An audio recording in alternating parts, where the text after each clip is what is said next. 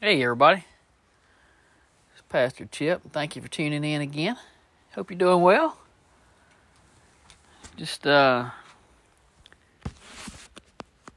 maybe today's just a recap on people that, well, we all question whether or not we're capable or if we're doing the right thing and we're at the right place at the right time. But I'm going to tell you one thing. God will let you know when you're at the right place at the right time and if you're doing the right thing or the wrong thing. And I hear people a lot when I talk to them about my ministry or a ministry or what they should be doing, or they're like, well, I don't know that God would want me, or I don't know that God could use me, or I don't think I could talk to people. I don't think I could do what you're doing. Well, not everybody can do what I'm doing. Not everybody can be Billy Graham.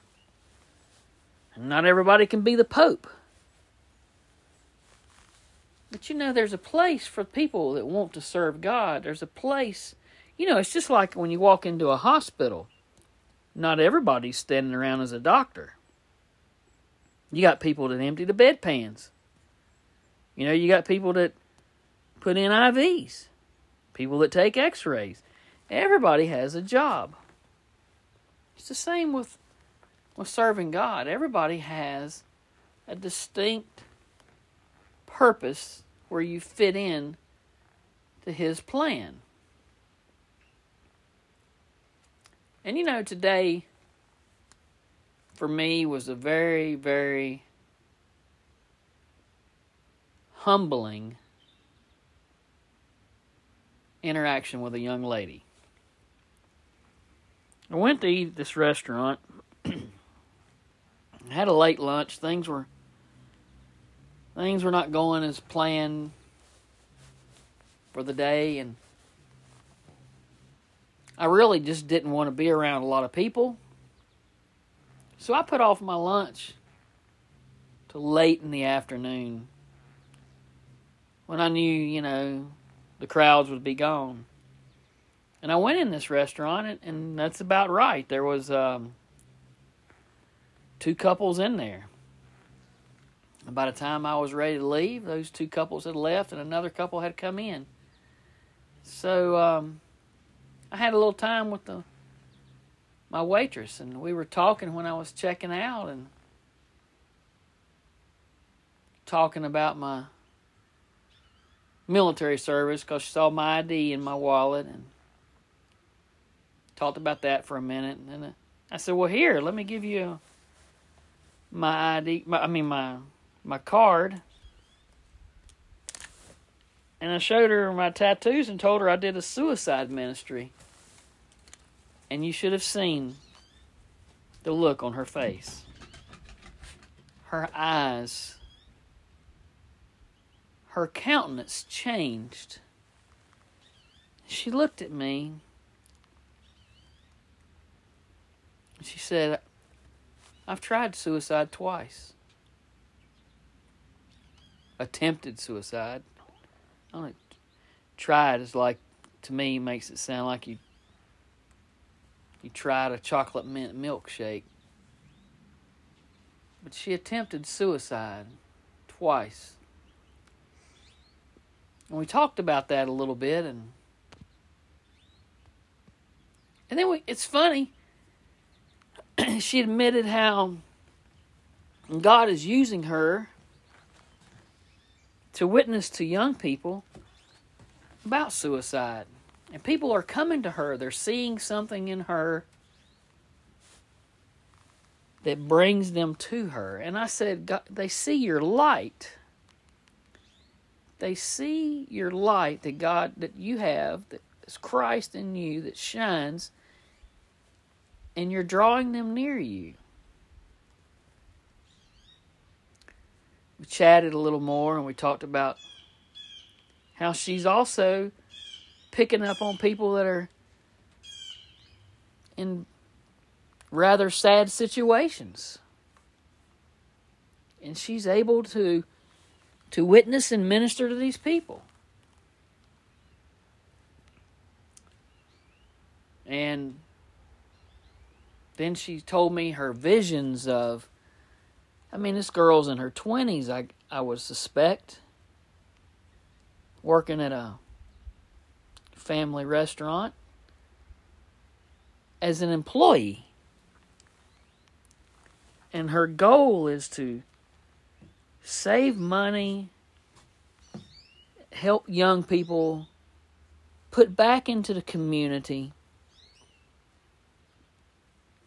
to invest her money into the community, not to build a big house or a big, huge business. She wants her business to grow so that she can put more into the community. How many young people are grounded and have that vision already in their life? What a blessing, right? What a blessing. And this girl has acknowledged her calling. She's embraced it, as hard as it is at some times. But she says it's so rewarding. Is that not just a blessing to hear her story? Your calling. People say, I'm not called. I don't know what to do. I don't know how to do it. I can't do it.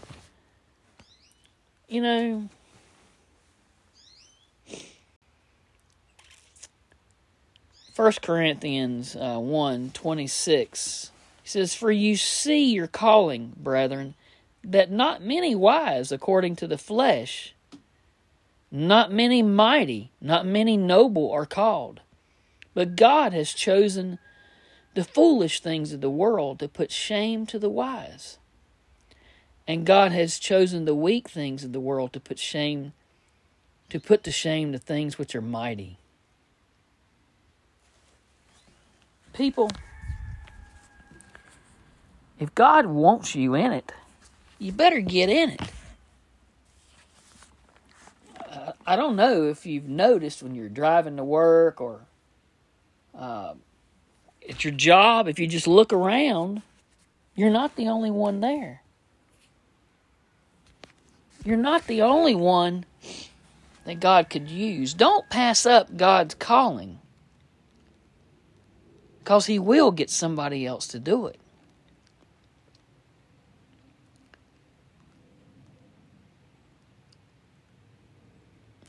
You just don't know what God has planned for you. You don't know the doors He'll open. You don't know where He'll put you, how He'll bless you.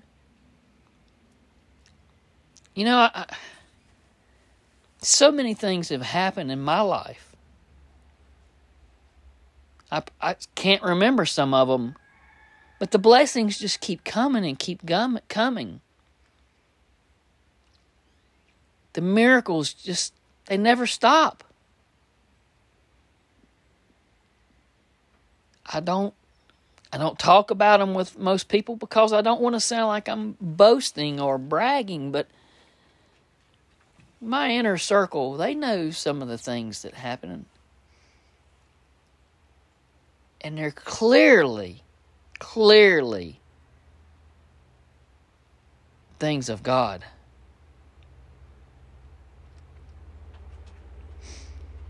Don't think for a minute God can't use you. Look at Exodus 4:10-12. Moses. When God's talking to Moses, telling him He wants him to lead the people, millions of people He's wanting Moses to lead out of the promised land. And here's Moses, a guy that had already murdered an Egyptian. He ran from the Lord. He was not who we would walk and pick out of the line for somebody, right? If we had to look at his resume. But what does God say to him in 4 verses 10 through 12? Then Moses said to the Lord, O my Lord, I am not eloquent, neither before nor since you have spoken to your servant, but I am slow of speech and slow of tongue. So the Lord said to him, Who has made man's mouth? Or who makes the mute, the deaf, the seeing, or the blind? Have not I, the Lord? Therefore, go, and I will be with your mouth and teach you what you shall say. People,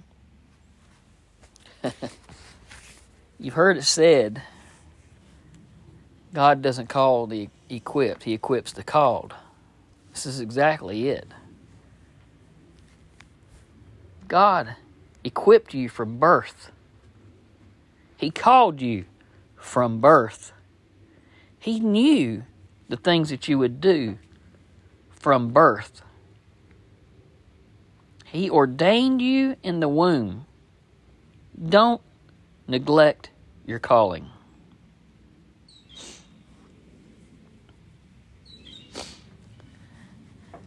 And I want to ask people that you just remember me in your prayers, and thank you for your prayers. Thank you for supporting me and listening to me. But I want you to also please pray for my friend's daughter. Her name's Caden. Please lift her up. She's going through a struggle. And her family. If you would please remember them in your prayers. And remember our world and our government. All the governments. These are some crazy times we live in. But we know prayer is powerful, and we know that God hears prayers. So please pray for Caden and her family. And this is Pastor Chip. God bless. Thank you for tuning in. And everyone be safe.